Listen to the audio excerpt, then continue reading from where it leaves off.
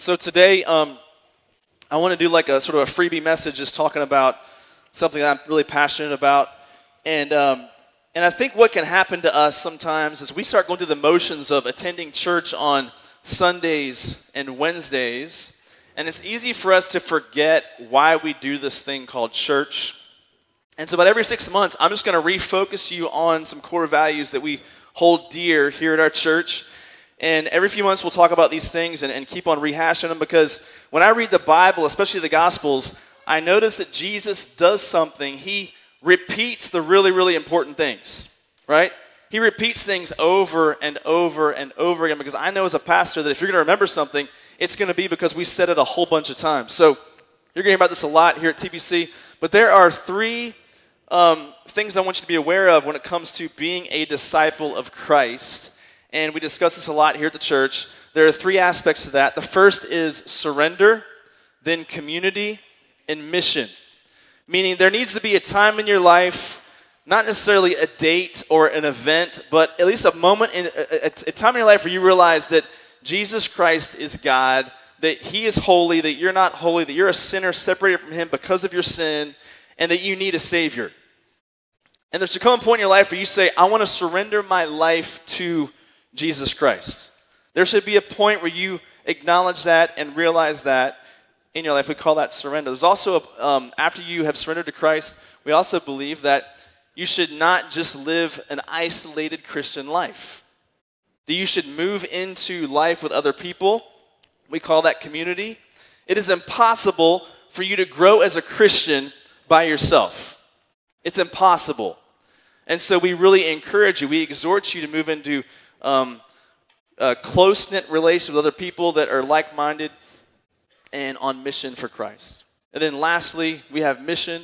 And this is the idea that you don't just surrender to Christ, you don't just live communally with all your friends in Christianity, but it also means that you live on mission together as a community. And so today we're going to sort of merge these last two ideas, because we're calling this missional community. And so we're talking about this topic today as we delve into these core values. And while I discuss this with you this morning, I'm going to include some stuff from a recent talk I did in the main service last May that we talked about in 3 John. And just by show of hands, how many of you guys actually go to the main service at 9:30 on Sunday mornings? Raise your hand, lift them high. So maybe about not quite half, maybe not quite half. So some of you guys may have heard some of this before, but again, it bears repeating, doesn't it? So we'll cover some of this again. So here's the setting in Acts chapter 2. Peter has just finished a sermon to a bunch of people, and in Acts 2 we find out that 3,000 people get saved as a result of his sermon, which is amazing. 3,000 new converts, new believers come to know Jesus as a result of what Peter said in Acts chapter 2. So look with me at Acts chapter 2, verse 41. We'll start there. Verses 41 to 47. And here's what it says. Where am I here? 41. So those who received his word, meaning Peter's word, were baptized. And there were added that day about 3,000 souls. Verse 42. And they devoted themselves to the apostles' teaching and the fellowship, to the breaking of bread and the prayers. And all came upon every soul, and many wonders and signs were being done to the apostles. And all who believed were together and had all things in common. And they were selling their possessions and belongings and distributing the proceeds to all as any had need. And day by day, attending the temple together and breaking bread in their homes, they received their food with glad and generous hearts, praising God and having favor with all the people. And the Lord added to their number, day by day, those who were being saved. So here's the scene. There are 3,000 people come to know Jesus on this one day. I have no clue how big the church was before that, but now it's 3,000 people in this one area. The apostles are teaching. There is close fellowship. They are eating together, breaking bread together. They're praying for each other. Just picture this scene taking place in this area. The apostles are doing miracles. Everyone is selling their stuff, giving money to the poor. And this is not like garage sales where you keep all the money. This is like, I'm going to sell my stuff so I can give that money to people that actually have needs. There's some generosity that's taking place in the early church. Everyone is sharing meals together in their homes. Just imagine this scene taking place in the early church. I want you to look down at verse 47 and watch what happens in verse 47. It says, and the Lord added to their number daily. So here's what happens in this story, is that there are people who come to know Christ, begin to live in community, and as a result of them responding to the gospel, they already begin to live on mission. And they live in such a way, as a community, that unbelievers take notice. Unbelievers notice what's happening. Unbelievers look in at this kind of community, and they want to be a part of it. And so what happens after many come to know Christ is that many people that are unbelievers look in, and they become desirous of what they see happening in the church, in this community. And I want you to see this. You see these ideas of surrender and community and mission all throughout this passage. And I want you to get this morning, the main point I want you to get this morning is that you cannot separate mission and community. You can't separate those things. I know many of us, we come here and we're like, we're fine to have our Christian friends. We're fine to have our people. We're fine to have our group.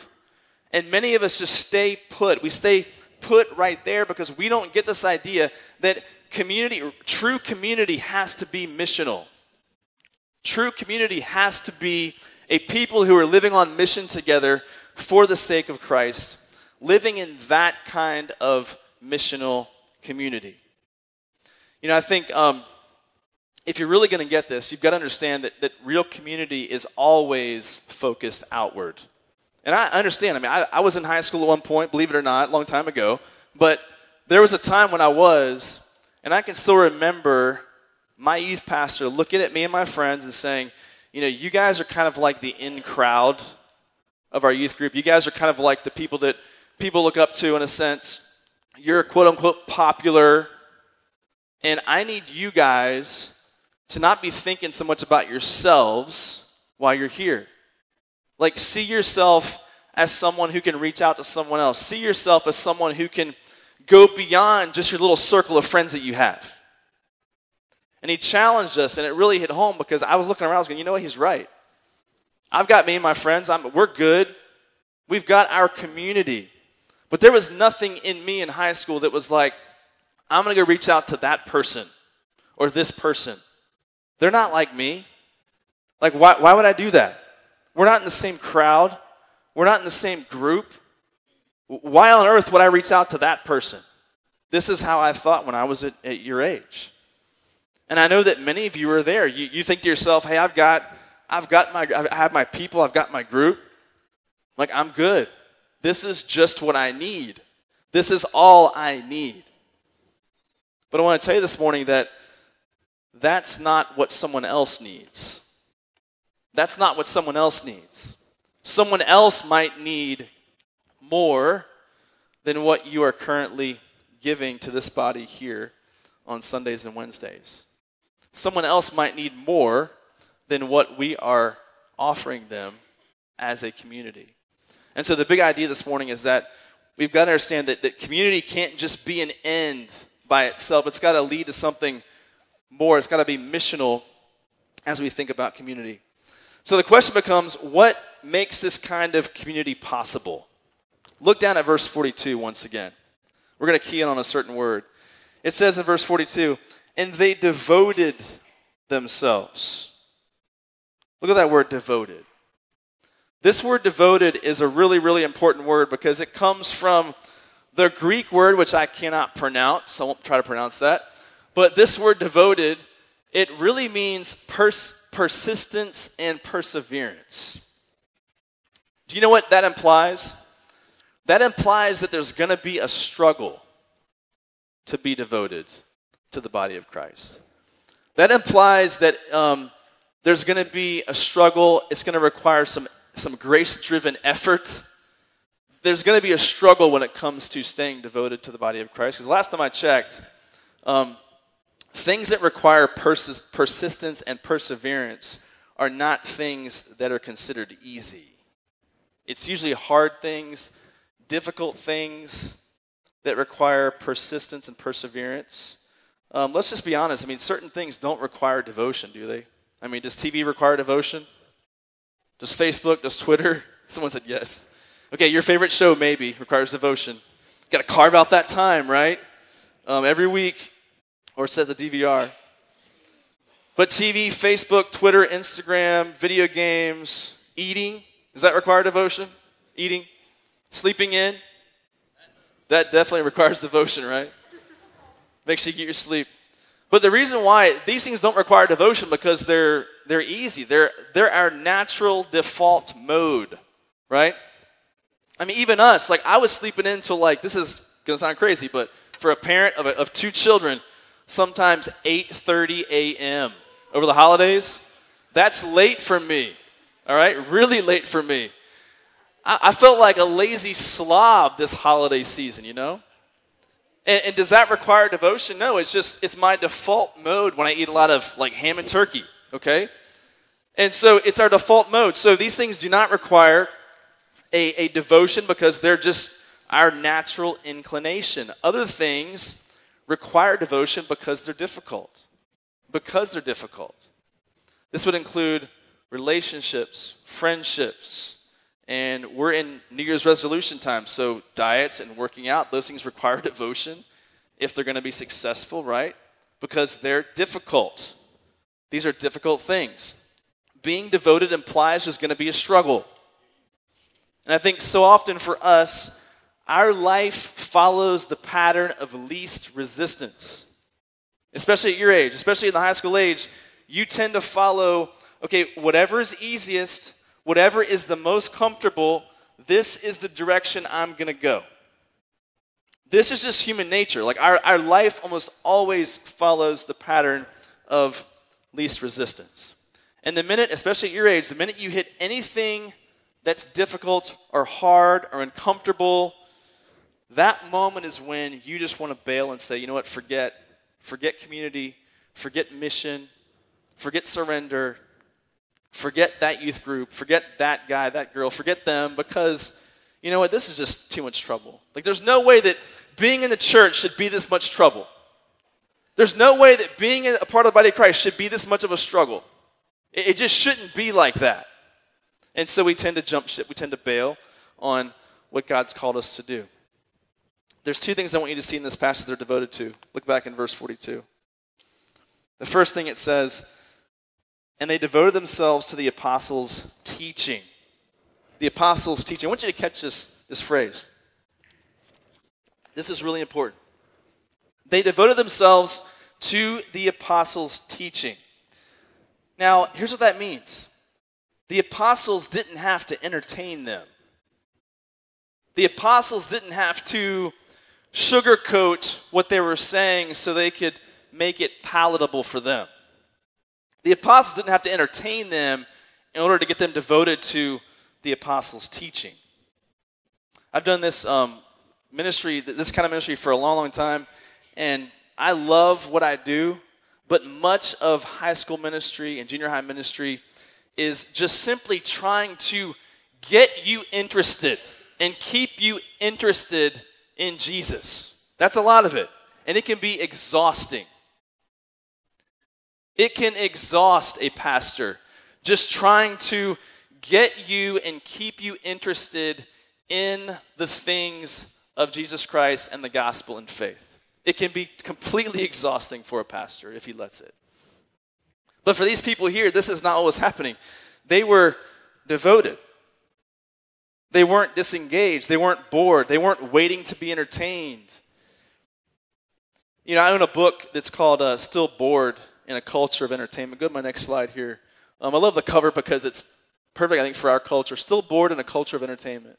Because if I went to a movie last night, and I'm just like thinking about this, and like people are sitting there, and we kind of come in and we sit down with our Coke and our popcorn, and we just are like, okay, entertain me.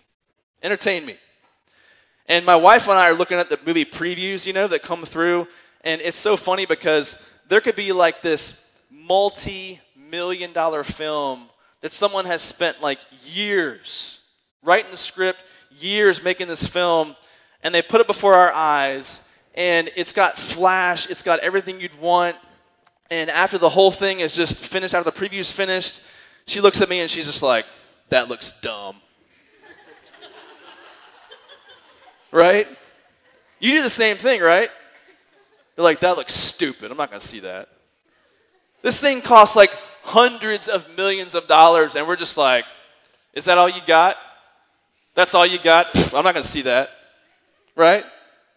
Because we're so picky in our culture of like entertainment, and it's better be good. I'm spending $21 to see a movie last night. This better be really, really good. If it's not, I'm out. And so we begin to approach not just entertainment and restaurants, we begin to approach everything with this entertainment mindset that, if it's not perfect, if it's not just what I want, then I'm gone. I'm bailing on this thing. And so as a result of that, this over-entertainment, like we're still bored. In spite of the fact that you have this. In spite of the fact that you have any movie you could imagine at your fingertips. How many of you guys got bored over the holidays? Raise your hand. Just lift them up. You know you did. Don't lie. You know you did, right? And so we have this inclination towards boredom because I think it's really a spiritual soul issue. Here's the deal, guys. I get 4 years with you while you're in high school. That's it. If you come here every Sunday, which is 1 hour, Wednesday, 2 hours, we're going to spend 600 hours together in 4 years, which sounds like a lot until you make a comparison when you hear that the average teen spends 23 hours per week watching TV and 31 hours per week online, totaling 54 hours per week of some kind of media interaction. So in 4 years, that is 4,700 hours of watching TV and 6,500 hours online. That's over 11,000 hours of media in 4 years versus 600 hours with us. That is a difference of 22 times. About 22 times more time spent just doing nothing, frivolous things, versus spending time in community and living on mission together. Do you catch my drift? 22 times more time doing those things versus living in missional community with other people that are following Christ. And that's if you have perfect attendance. No one has perfect attendance here, right? That's with perfect attendance here. Now, I don't throw all that at you to be like, I'm trying to guilt you into coming to church and, putting your phone away. I'm not doing that this morning. I'm just trying to help you see where our devotion lies most of the time. Where our devotion lies. But I want to ask you a question this morning. Out of those two things, which is living in missional community together as a body of believers versus just spending time doing frivolous things through media and entertainment, I'm going to ask you a question. Which one is going to help you be a better husband or wife? Which one is going to help you be a better father or mother? Which one is going to help you when your mom gets cancer? Which one is going to help you when your eventual wife one day maybe says she wants a divorce? Which one is going to help you when your best friend dies in a car wreck? Which one is going to help you conquer lust and pornography? Which one is going to make you more like Jesus? Because what I sense in us sometimes, we come here and we're not hungry. At least not yet. This is my biggest desire for you, is that you would come here and that you would be hungry. You would crave this. You would crave this. You would crave missional community together. These people in the early church, it says they devoted, the people, get this, the people, they devoted themselves to the apostles' teaching. This wasn't, the apostles worked really hard crafting a perfect sermon so they would be entertained and with a little bit of God thrown in. This is not what it was. This was the people. The people devoted themselves to the apostles' teaching. That means they listened, they obeyed what God's word said. The reality is, guys, at some point, you have to just grow up and stop demanding entertainment and devote yourselves in the way that these people did in the early church. So it says they devoted themselves to the apostles' teaching, but it also says something else. It says in verse 42, they devoted themselves to the apostles' teaching and the fellowship.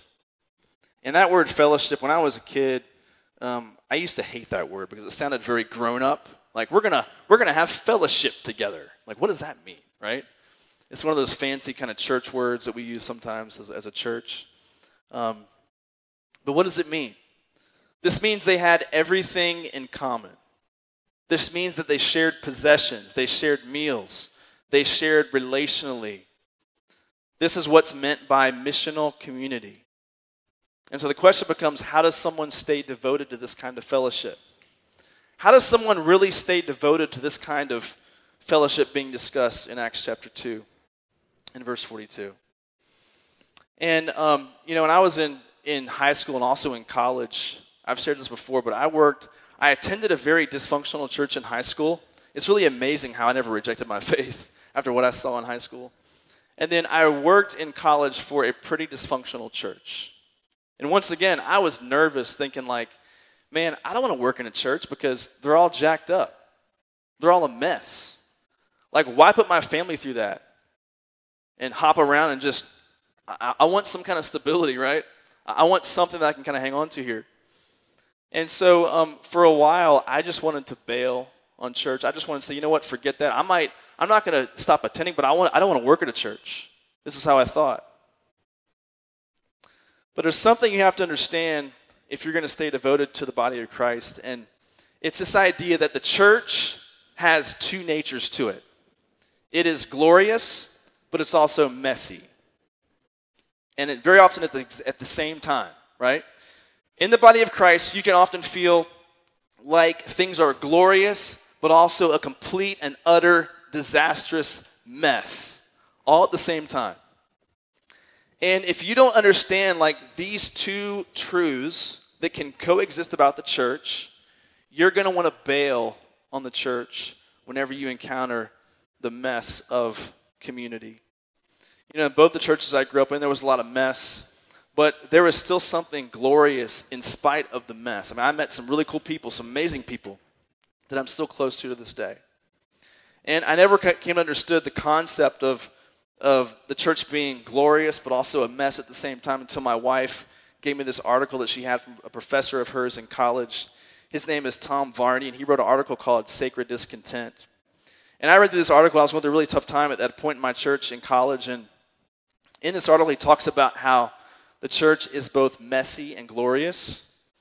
And I'm sure that you felt this way. You have felt very maybe blessed but also very bitter at the church. And sometimes you can feel that way at the exact same moment, right? And so there's some quotes I want to read to you this morning that are from that article that I read many, many years ago. And the first quote is by a guy named Eugene Peterson, and he says this. He says, "The church is both an instrument of God's work and at the same time a culturally bound monument to human fallenness." The church is a culturally bound monument to human fallenness. So whenever someone says to me, yeah, I can't be a Christian because, Christians are jacked up, I'd say, yeah, you're right. You're absolutely right. In fact, you're saying something that's actually in the Bible. The Bible says that. Jesus says that. Jesus agrees with what you're saying. This is why we need him.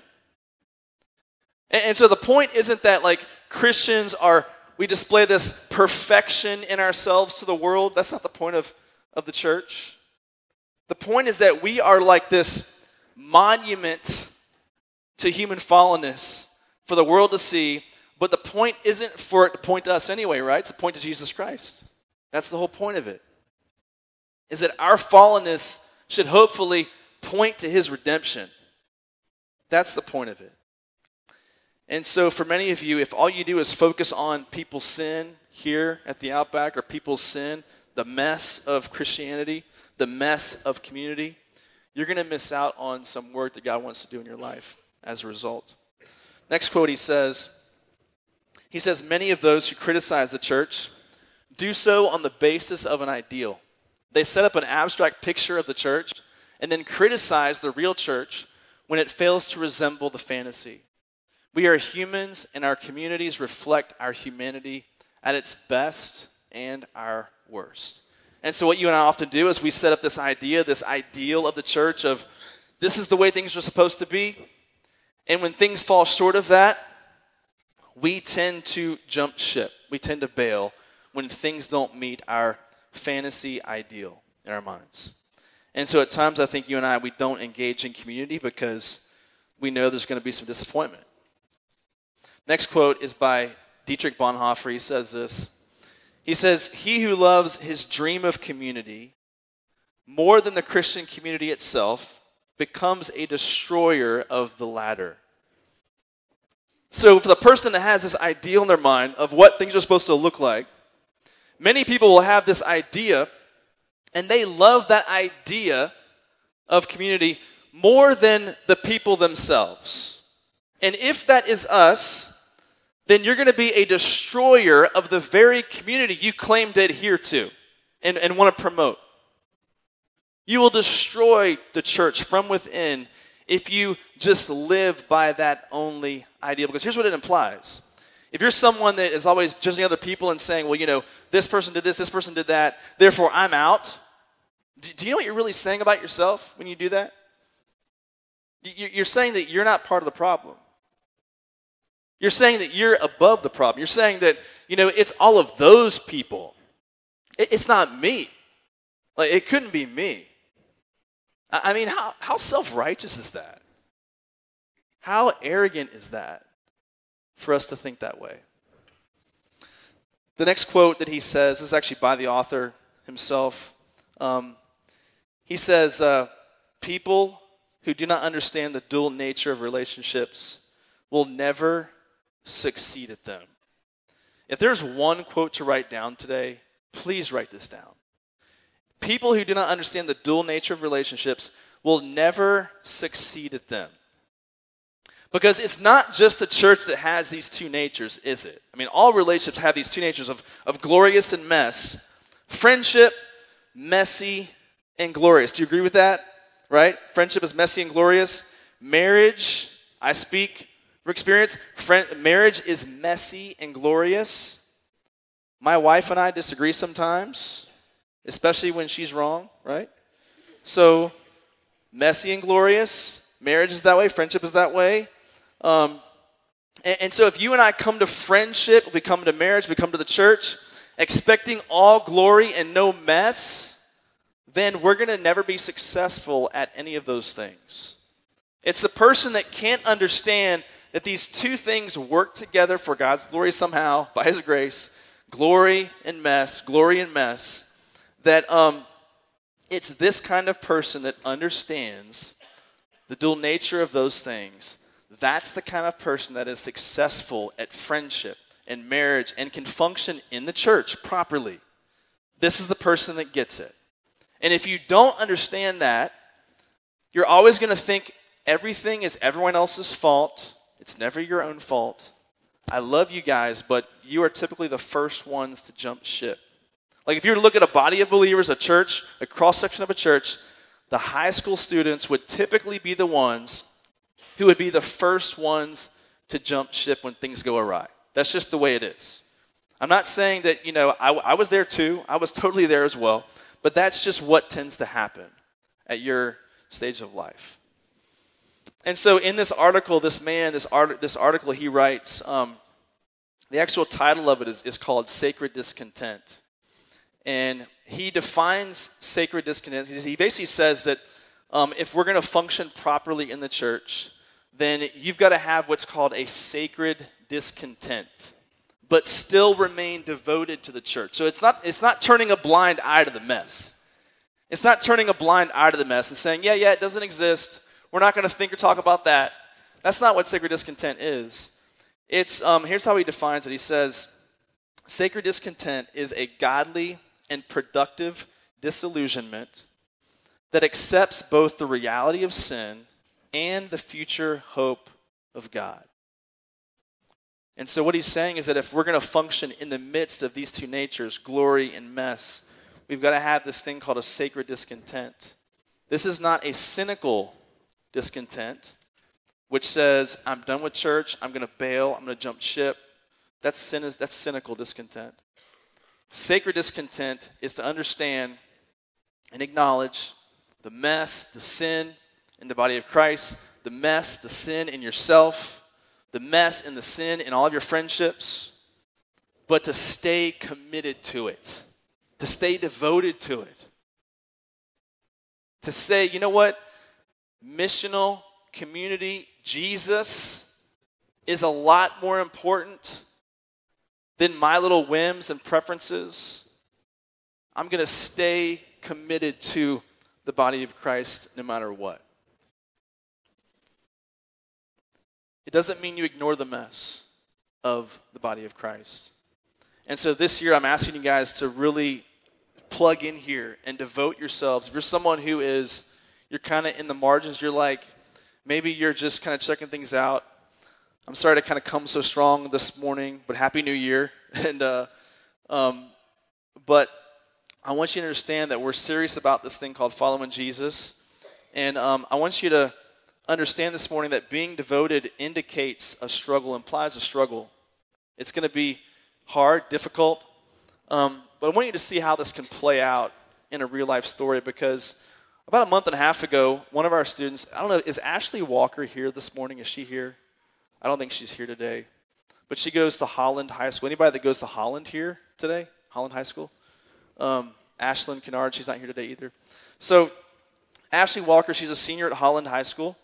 And another girl that goes here named Ashlyn Kennard, she been going here for a while. And Ashlyn invited Ashley to come to our youth group. And they're both seniors, by the way. And it's really rare for a senior to start something new. Because most of the time you're just like, hey, I'm going to college. Like, who cares? Like, I'm not going to get plugged in yet. It's just, what's the point, right? But Ashley began coming and attending here along with her friend Jessica from Holland High School. And Ashlyn invited them. Ashlyn kind of got them plugged in here.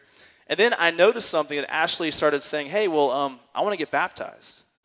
And so about a month ago, I went to Darby Ham's house, and they had a baptism thing for Ashley at Darby's house with the girls that they're a part of, the same small group, the same G group on Sunday evenings.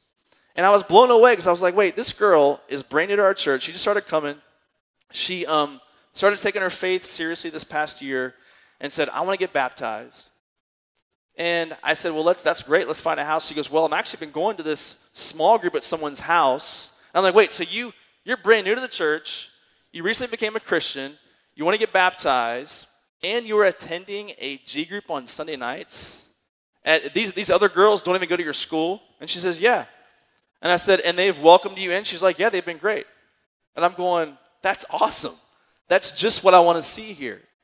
And so here I go to this house, and there are other girls there that go to, Belton and CDCS and other schools, and they have welcomed these girls from a different school into their group, and they meet, and they fellowship, read the Bible together, they pray together. It's just amazing to see that play out in life and go, you know what? This is what we're talking. This is missional community at work. This is the way it's supposed to happen. So I say that to encourage you this year to stay devoted to this kind of teaching, this kind of fellowship as we start this new year. Go ahead and discuss your questions at your tables.